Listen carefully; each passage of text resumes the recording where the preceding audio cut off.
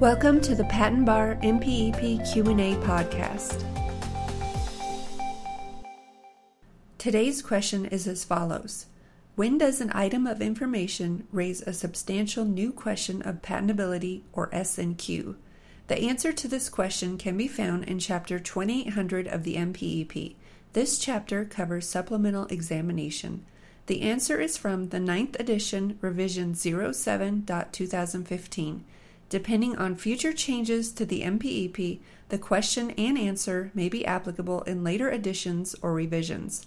Again, when does an item of information raise an SNQ?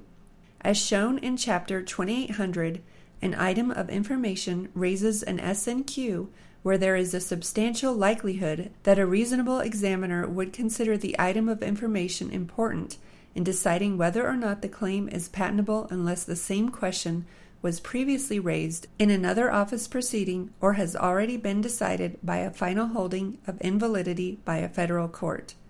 This question and answer comes from Section 2816.02 of the MPEP. The following is a brief summary of Section 2816.02. MPEP 2816.02 Criteria for Making the Determination. This section covers the criteria for making the determination of whether or not the claim is patentable.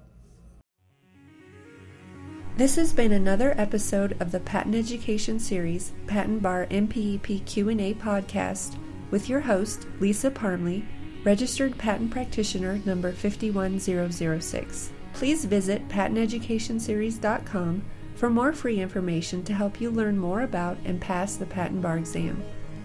Thank you so much for being part of the Patent Education Series community and for being here today.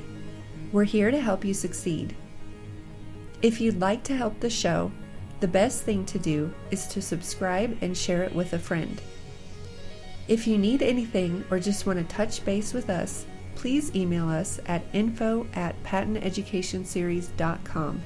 We want to see you succeed and put the Patent Bar exam behind you.